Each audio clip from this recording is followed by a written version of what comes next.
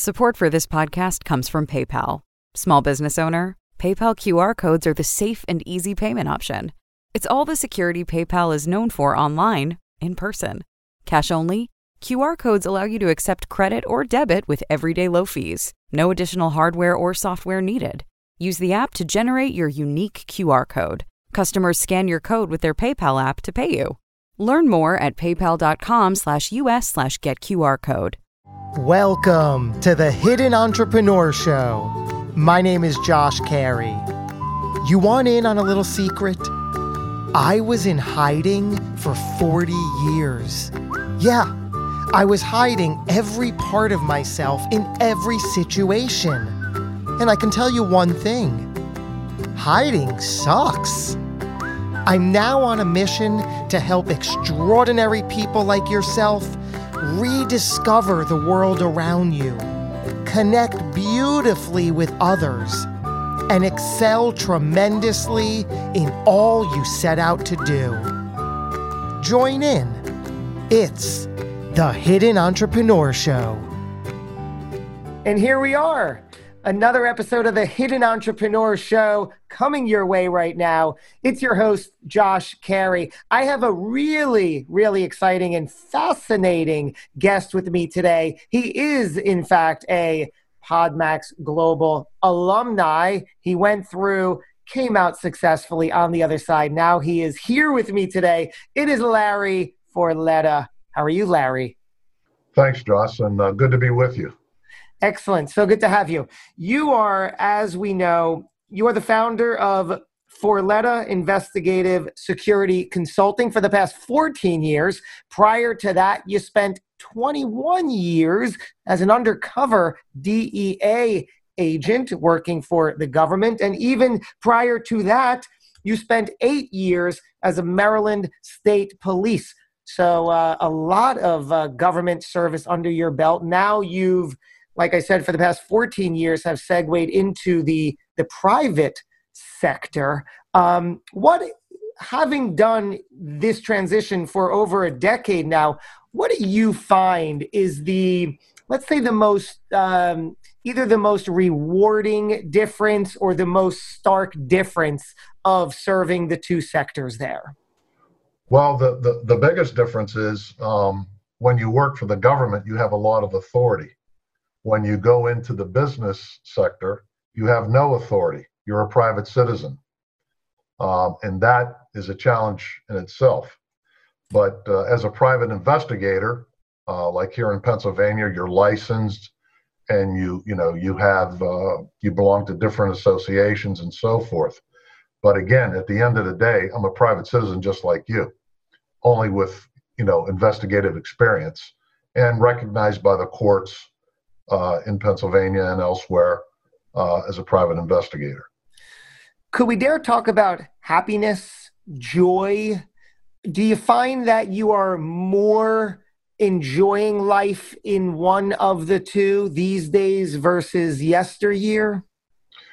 Well, yesteryear was a lot more dangerous, a lot more stressful. Today, it's a lot less stressful. And it's nice to be your own boss. And so that would be the contrast of the two. Did you find that were you always heading in this direction, that you were going to retire at a specific time and then become your own boss? Is this a typical path for those where you came from? Well, no, it's not a typical path. I mean, a lot of people in law enforcement do decide to go in the private investigative field. However, a lot of people who leave the government, they'll usually take up a secondary type job after they leave government. And I was opposed to that because I felt that, I didn't want to work for somebody else. I wanted to work for myself. I knew that I had the investigative ability and, been able to communicate with the right people. And so that's the reason why I decided to take that chance to become a private investigator, because I really had no plan once I was getting ready to leave the government. I had a couple things maybe lined up, so to speak, like background investigations, and then I just said, no, I'm not doing that. I just decided I took a risk, just like a lot of business people do, and because obviously I've been taking risks my whole life, and sometimes, I've been lucky to be here in front of you and talking to you about it. So that's part of what I did for a living. And so I looked at the risk factor involved in your own running your own private business. And I thought that was the way for me to go. Do you find that you've always been drawn to risk? Is that something inherent, and why is that? Well, that was always part of the job. Risk is part of the job. It's a dangerous risk at times.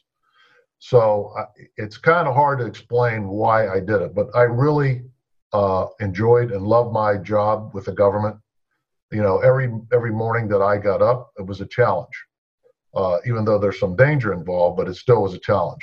To me, putting major drug traffickers in federal prison, taking the poison off of our streets, knowing how it would affect everyone, from how the drugs trickle down into schools, from high schools to elementary schools to families, seeing them being ruined by this poison that was into our country.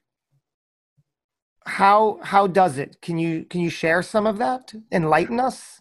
Well, so when the drug traffickers are able to move their drugs across our borders, and so there's organizations here within the United States.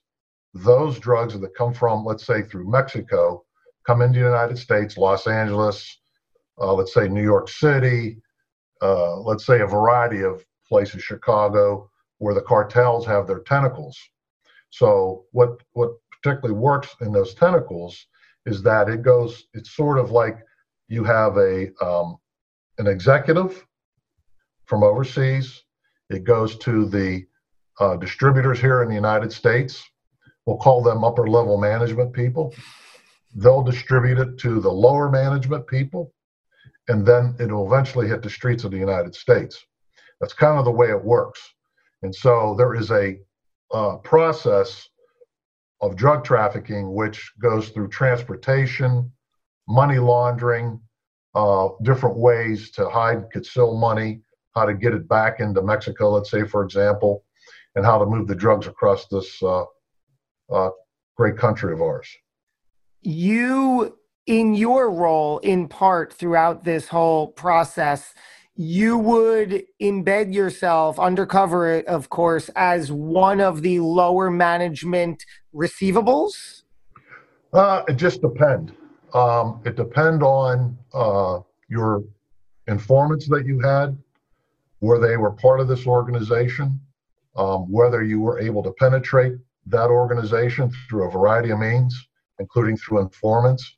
So it just depends, because a lot of times, and it's no secret, we do wiretaps and we intercept, information through the wiretaps, through drug, et cetera. So we know the movement of these groups. And yes, I did infiltrate different groups, but not on that scale to the executive scale. So usually we would get the lower management people, so to speak, and then the lower management took us to the upper management, and then you tied everything in.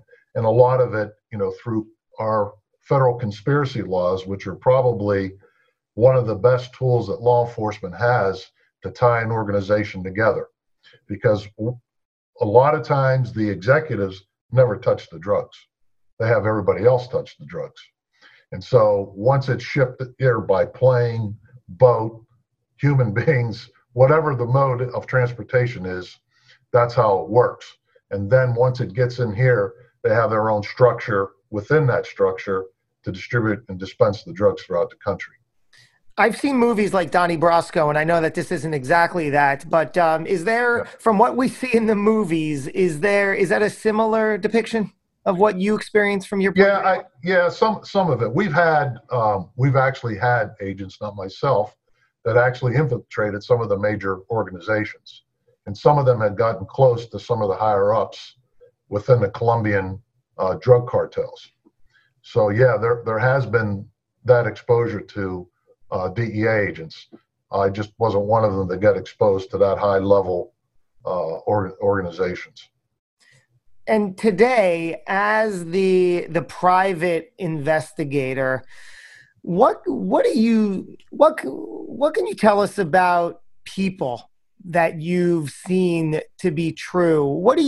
Are people inherently good and they've just been misguided, or is there a sinister aspect that you continuously see? What do you make of people and our mode of living from your point of view? I would say most people are inherently good, but there is an evil part behind it. And we go back to the drug trade. They're not inherently good people. They're evil people. They're in it for one reason, and it's money. And so they don't care where the destruction goes or where it ends. It's all about money. And so that's where the evil part is. Now, when you get down to let's say the drug addict, not all drug addicts are evil by any stretch of the imagination. And so we have a different interpretation now of a drug addict back in 2020 than we did in 1960s and 70s and even the 80s. I think it's all changed because a lot of it has been looked as a medical issue as opposed to just a simple drug addiction addict that laid on the streets and shot up heroin and so forth. The reason why I think that's all changed, because when you look at the history of narcotics in this country, let's use heroin as an example. It was mostly used by the poorer communities at one time. And so you had all these methadone clinics in the poor neighborhoods. Now, eventually, those drugs made their way into suburbia, and on. And now it's changed because now it's a medical issue versus a issue that was developed back in the 60s and 70s because it affects a different class of people. And so that's kind of the way you have to look at it. So you've taken on a I don't know if acceptance is the right word, but a new knowledge of what the old stereotype and avatar of a drug addict was versus it is now. So you might have a little more empathy and compassion for it. Sure. I mean, I've seen it from way back when up until the current time. And so it's changed dramatically. But again, we've now put a face and a family to the drug addict. You know, much before it was a little different. So now we begin to see that how this has affected everybody. And a lot of times, even people in law enforcement see their kids get addicted to drugs.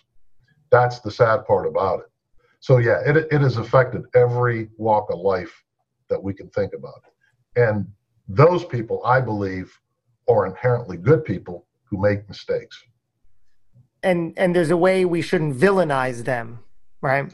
That's right. We should not villainize them. The only ones that we villainize are the people who are providing the poison, not the people who accept the poison. Wow. So when you were in your heyday as a DEA agent, what was a typical excitement of a day like? What'd you spend your time doing? Well, a lot of times we did surveillances, obviously watching the bad guys, so to speak. We did drug raids, which are very dangerous, by the way. Breaking doors down, wow, going into people's houses. Most of them have weapons in their houses. So that was a real challenge. And you had to have the ability and knowledge about who you were dealing with, which gave us an advantage in one sense because we gathered information and intelligence about that particular individual or group of individuals that we were conducting investigations on. You mentioned a little bit ago that, and I know you said it was, it's all dangerous, obviously. Yeah. Very high level of danger to this. And I'm sure you have too many stories of close calls and whatnot. How did you regroup to be able to sleep at night? Did you have, and do you have a religious aspect or a spiritual ritual that really kept you grounded to life? Well, I mean, I grew up Catholic. Actually, I was an altar boy at one time, and I've always had a strong faith in my beliefs. And so I know at the end of the day, when I went home, I had to thank somebody for letting me come home. I had a close call on a drug raid where, and this was in Baltimore, and Baltimore is a very tough place. And when we executed the search warrant, when we hit the door, usually it takes several bangs to pop open the door with a, with the tools that we have. And so usually we had what we refer to as a ballistic shield. And usually that shield is the first person who goes in has that shield in front of them to protect them in case there's any firearms or discharge of firearms. In this particular case, the people who were responsible to bring the shield forgot to bring it.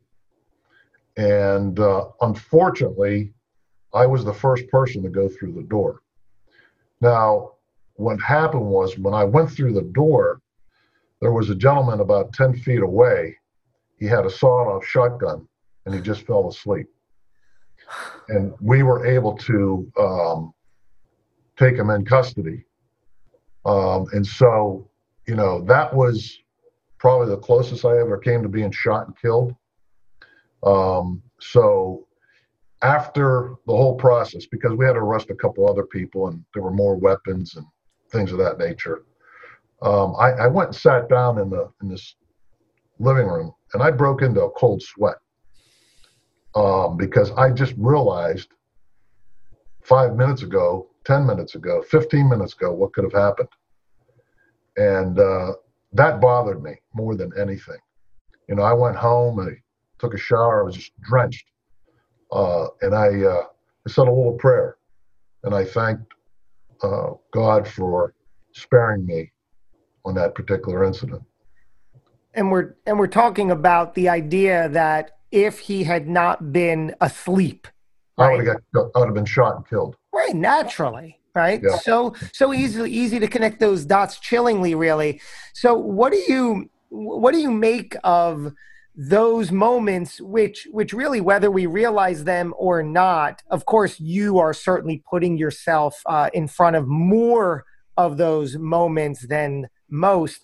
But even the things that like we as normal citizens go about our day and we're like, oh my God, if I left 60 seconds earlier, that car would have came and I would have been, all those things. Sure. So what do you make of life in those moments that they're so fragile? Well, it's kind of hard to detect why that happens. Is there some quote unquote divine intervention? Or are you at the right place at the right time? And so some of those things do happen. Some happen by mere circumstance or coincidence. And I think what it comes down to, how you're able to handle that situation. My training over the years helped me get through a lot of these dangerous moments. In fact, as I mentioned, I've worked undercover. I posed as a drug dealer, selling drugs to some real bad guys. So, you learn how to deal with yourself, and you learn how to deal with people, especially the criminal element, because they have a different mindset than what you and I are sitting and talking about and looking at each other about what could or should have happened. And so those are the kind of things that over the years that I know that I've been blessed and fortunate that things didn't turn bad. Wow. What do you make of the traits, the qualities, the skills, the talents, the abilities that you've honed all these years now as an entrepreneur to take into your business today? what specific traits and qualities and skills now work in your favor as a private business owner? Well, the traits really are my experience and training that I developed over the years and working with people. Because in my future, or in my life before the private investigation side, you have to know how to work with people. That means other law enforcement agencies, the general public, federal prosecutors, judge, lawyers. It just goes on and on. And, if you're a people person, like I am, you know how to get along with people. And if you treat people with respect, you get it back. It's real simple. And, when you're in a law enforcement profession, there's a lot of different personalities, just like there is in any business. There's egos, there's all the above. And so if you bring people into your business, so to speak, working together because you're out to accomplish a mission, then I think it makes everybody's job a lot easier. And so I've used those traits and I've applied them in the private sector. So what I do is when I work with clients, or especially in the legal profession, they know about me because of my background. They know because we may have been foes at one time in the judicial system. But the one thing that they could take away was that I was an honest person. Integrity was my utmost quality, and respect and treating people the right way. And when you're in a position of power, you're never supposed to abuse it. And unfortunately, we have seen abuse of power that's gone on even in our own government. Yeah, that's an entire direction we can go that I'm sure you have thoughts on. I want to ask you about communication, because it sounds like you've touched on that, and that's what you were really also in saying you're a people person, and you really have to be to get the buy-in and the collaboration and cooperation with others. You also believe that you have to be a good communicator through all this. Yes, absolutely. You have to communicate. And so that's what I do with my clients. I communicate with the clients. I make sure that they have a complete understanding on how we're going to do something, and how I'm going to do something, and how they're not going to do something. So we have our own policies and procedures that I've encompassed into my own business, so that people understand if there's another investigator that's working with me, they understand where I'm coming from. If there's clients, they understand where I'm coming from. And I think people respect you when you're honest about your profession. And so I've never had any agenda, and I never had anything to hide. And that's a mistake that a lot of people make. They try to limit what they're going to tell you, and in the end, you find out anyways. So in your current private investigator business, businesses, corporations, companies hire you to investigate people, places, events, things. Do you find that we as a society do you find that our suspicions are founded or unfounded? Well, it depends on the type of investigation. Well, let's say, for example, you have an internal theft case where somebody suspects that somebody may be stealing. One case in mind was a person who worked for a church was stealing money from the collections on a regular basis, and was going into the safe in the church and taking money. So yeah, those type of cases, and other type of thefts, just in businesses. So when people have suspicions about others, I'd say most of them turn out to be true. Right. Money's being taken from the safe. Nobody can dispute that. And now it's just a matter of who's doing it, why they're doing it. Right. Exactly. Wow. Exactly.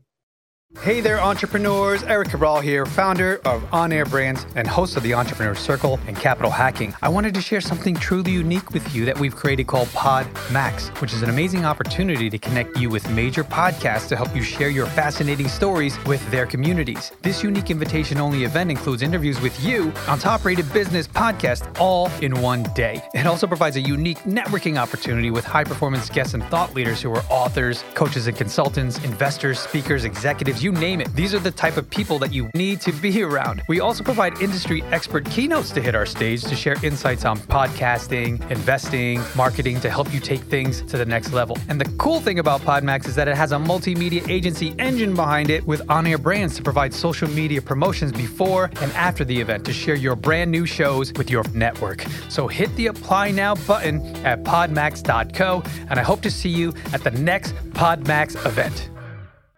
Let's talk about fear for a moment. My whole brand, The Hidden Entrepreneur, was founded on the idea that I spent a lifetime hiding behind my own fear, letting that keep me at a distance from what I really wanted and should have been doing. You, my goodness, I don't think even if you were scared out of your mind, your role would not stand for you not showing up, not moving ahead. Has there ever been a time in this role where, I mean, it did take you back for a minute, even if you had to work through, like, does one thing stand out? Well, fear is really not a bad trait because it makes you aware of the potentials around you. I was doing an investigation in Guatemala, and we found a fugitive that we were after. And so I spent about 8 days there trying to find him, and of course working with the DEA agents assigned to Guatemala City, along with our counterparts of the National Treasury Police in Guatemala. So those kind of situations, there's definitely some fear there. Because where I was at the time, Guatemala had just ended a civil war. The military was a very powerful force in Guatemala, and they are in a lot of third world countries. So you begin to wonder, is it worth me being out here with a group of guys and risking our lives to catch somebody? Because in Guatemala or Mexico, where I've been, they have a different concept of law enforcement. And a lot of it has to do with corruption. And so their idea of justice in one sense is a little bit different maybe from ours. But on the other hand, there's still a lot of good people there. But because of their circumstances, they may have to do things a different way. So you also, through all of this role and success and who you are and where you've been, you were able to appear on an Oxygen Network special on the Smiley Face Killers. First, how do you feel? Do you enjoy when you're called to be on camera and in front of the camera? Well, you have to go back a little bit because the case in itself was challenging because it was a missing person. And I had to deal with the family for about 40 days of dealing with trying to find their son. So the Oxygen Network, I had no idea that was ever going to take place. That came by later. So we were doing the investigation and eventually it came to that point, but I had no clue that would ever be on a national network on that particular case. And so that was really a total surprise to me when I was approached.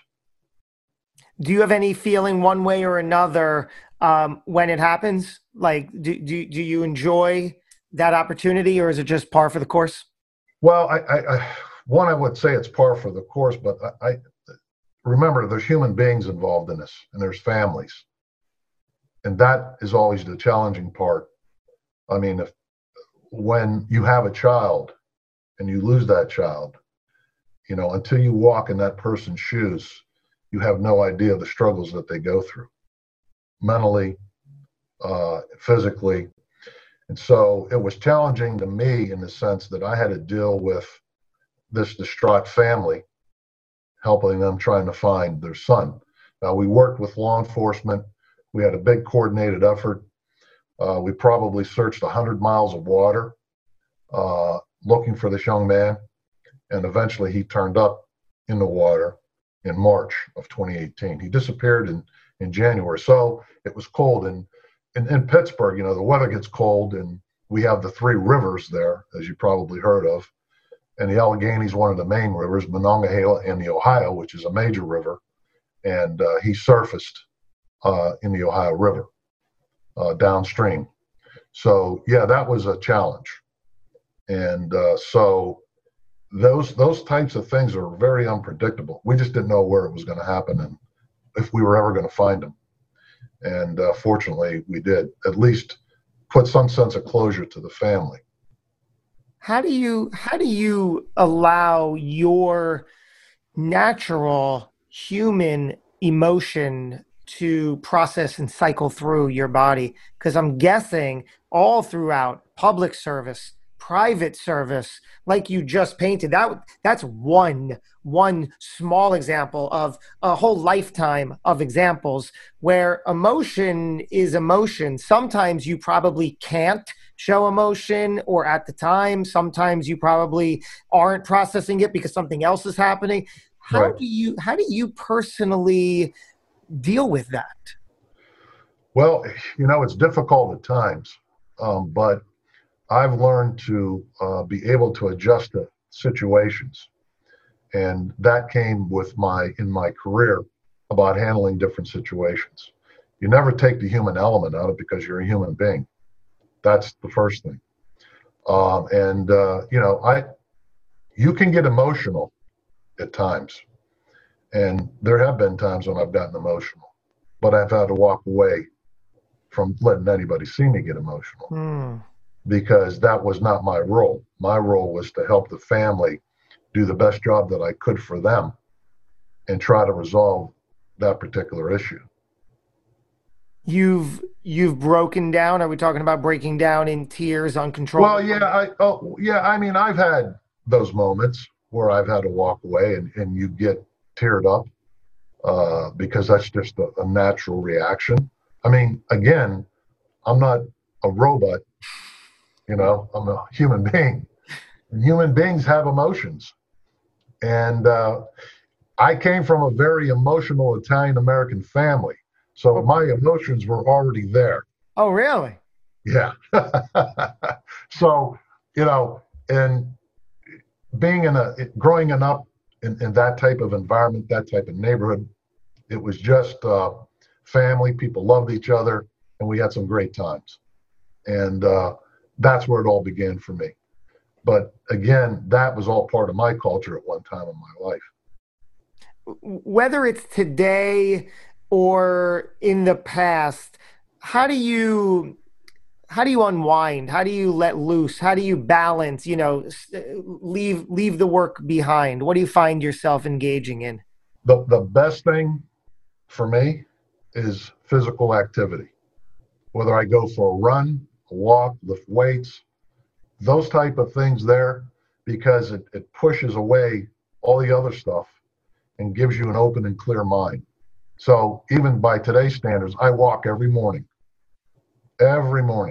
because I know when I wake up, I have to do it, and it energizes me for the day. It clears my mind. It gives me some peace within myself. And exercise has always been something that's been part of my life, from high school sports and then into law enforcement. It's like waking up every morning and brushing your teeth. That's what I do every day. And I still do it. I know that this could be a hot topic, so I'll allow you to go as far or as little as you want. Would you recommend somebody go into law enforcement and a government role today? Well, today, law enforcement is facing a real challenge. I don't think in the history of law enforcement that they've ever faced a challenge as it is going on today. They've had some challenges and things have worked out. But now there's a culture out there that really want to do away with the police. And anybody who has any sanity knows that's not the way to go. Because I'll give Seattle as a prime example. You know, the mayor there said, well, you know, this is just going to be a summer of fun, summer of joy. And what happened was the criminal element took over Seattle. And they had their little 6-block neighborhood. And so what happens? Well, what happened was 2 people lost their lives. Sexual assaults took place. And then they went and marched on the mayor's front door. And probably she finally figured it out that we've got to do something about this. It's out of control. Well, they let it get out of control. That's lawlessness. It can't happen in our country. Not for a minute, not for a second. Because what happened in Seattle is just a prime example that this rest of the country would see happen if there was no police. It's total lawlessness. And it's inexcusable for politicians. I don't care if you're Democrat or Republican. You swear to uphold the Constitution and you swear to protect the citizens of your community. That's who you should be concerned about. Not some movement, not some terrorist group, not the criminal element, but protecting the victims of society. That's who you should be looking out for. And people depend on the police. The people in poor communities really depend on the police. And this has all been my, thing speaking out about this, because at the end of the day, the poorest communities will suffer. Some of the upper middle class, the wealthy, they have pearly gates. They have private security. But when those gates close, they're protected. These poor folks in these poor communities don't have that. They have only one thing, and that's to call the police. And so with that type of rhetoric, they're only hurting the citizens of the poorest communities by not having the police enforce the law.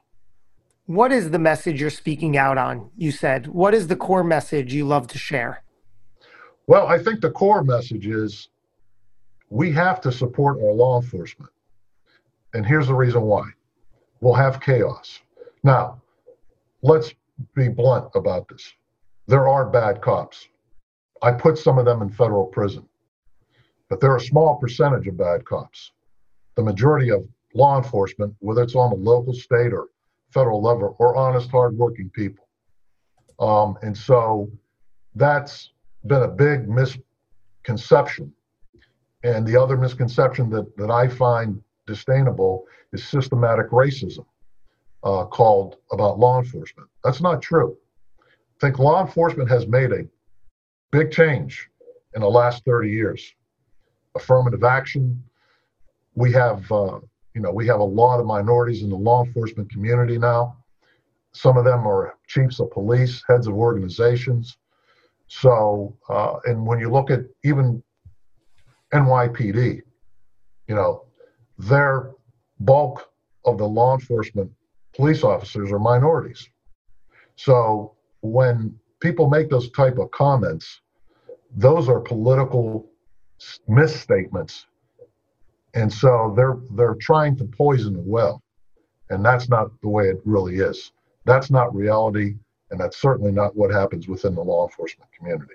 Again, we know there's bad apples there. I told, and I said, we put them in prison. There's no room for bad guys in uniform. None, zero. I feel that way, and I can speak for the rest of the honest, hardworking, dedicated professionals in law enforcement feel the same way as I do. You feel like you're going to ride this private investigator business of yours out into the foreseeable future? This is what excites you, what you find most enjoyable? Yeah, I enjoy it. I still enjoy it at this point. And it's just like when I no longer enjoyed where I was at, that it was time for me to leave. And I'll know when it's time for me to leave. I knew when it was time to end my career, I went out the right way. A lot of people in my profession struggle to leave because they don't know what they're going to do in life, and it's a different world. I took that challenge of going into the private sector because I knew that I didn't know how my business was going to turn out. You know, there's peaks and valleys in the business. You know, I'm not guaranteed a check every 2 weeks. And I have a lot of respect for people like you who are entrepreneurs, you know, self-made, because I still get a retirement check at the end of the day and I can still pay my bills. Okay. But I earned it. And that's kind of the approach. I mean, I have a lot of law enforcement people that call me all the time looking for advice on how to set up a PI business. Wow. And so tomorrow I'm going to meet with somebody who's brand new, just left working for a state organization, and I'm going to try to help them, get into the business, so to speak. Is this like a consulting arm then, or it's not that official? Well, it's a consulting in one sense, but it's free of charge. For now? Yeah, for now. Until you start looking people. I mean, I love that. I just connected those dots. So you've done it successfully. You can't and are not taking it for granted. And people are like, how did you do that? I want to do exactly that. Yeah. Then you can start your podcast and your show. I don't know who your audience would be. Maybe it's for your ideal client. And now you start teaching them the way to go about things. Well, I think, yeah. And that's why I was, when I took the PodMax, I looked at it as meeting different people from different perspectives and broaden my horizons. And I think that's the way it should be. And so I'm a person who has an open mind, accepts challenges, doesn't accept no as an answer, and works hard at trying to resolve that no. So, and that's always been me, even in my own field of investigations. You know, I've had supervisors tell me, you should close the case. It's not going anywhere, right? And the next thing you know, it goes. Right? Goes. I love that. So it was always a good feeling to walk in my supervisor's office and go, oh, by the way. Yeah, it went. It went. Yeah, right. And it's working now. And it's going to make you look good. I see a common theme here between things like that, between things like knowing exactly how and when to transition from government service to your own private business, taking that challenge, that risk, and then also through everything you do today, right? Through private investigation. I'm sure that it all comes down to trusting your instinct, right? Trusting your gut. That must be vitally important from decades ago, right? In every it is. And actually, I have lawyers. A lot of them are friends of mine, a lot of clients, and they'll call me and ask me for advice on certain things. And I don't charge them for that free advice. But again, they trust my opinion. They trust my expertise. And so when you trust somebody that much, you're going to pick up the phone and call them and ask them certain questions. Wow. And they know that whatever exchange we had is confidential. So they don't ever have to worry about me saying anything that somebody said something to me. And that's obviously, that was all part of my training in law enforcement. It's on a need to know basis. And if you don't need to know, you just aren't going to know. And that's kind of the way I do it. So talking about your trusting your gut, trusting your instincts, you must have honed that very, very immensely, right? To whatever you feel, whatever you believe, you'll go down. Or is there a second layer where you're like, no, but I then need to verify through the investigation? Where does one end and the other begin? Well, in any investigation, you need to verify. And here's the reason why. because you work with a lot of informants. Informants are criminals. They're part of the criminal element. Okay, they're not Mother Teresa. Okay, and so when they come to you and they're providing me information and saying, "Oh, hey, Josh, he moves tons of cocaine, or he does this, or he does that."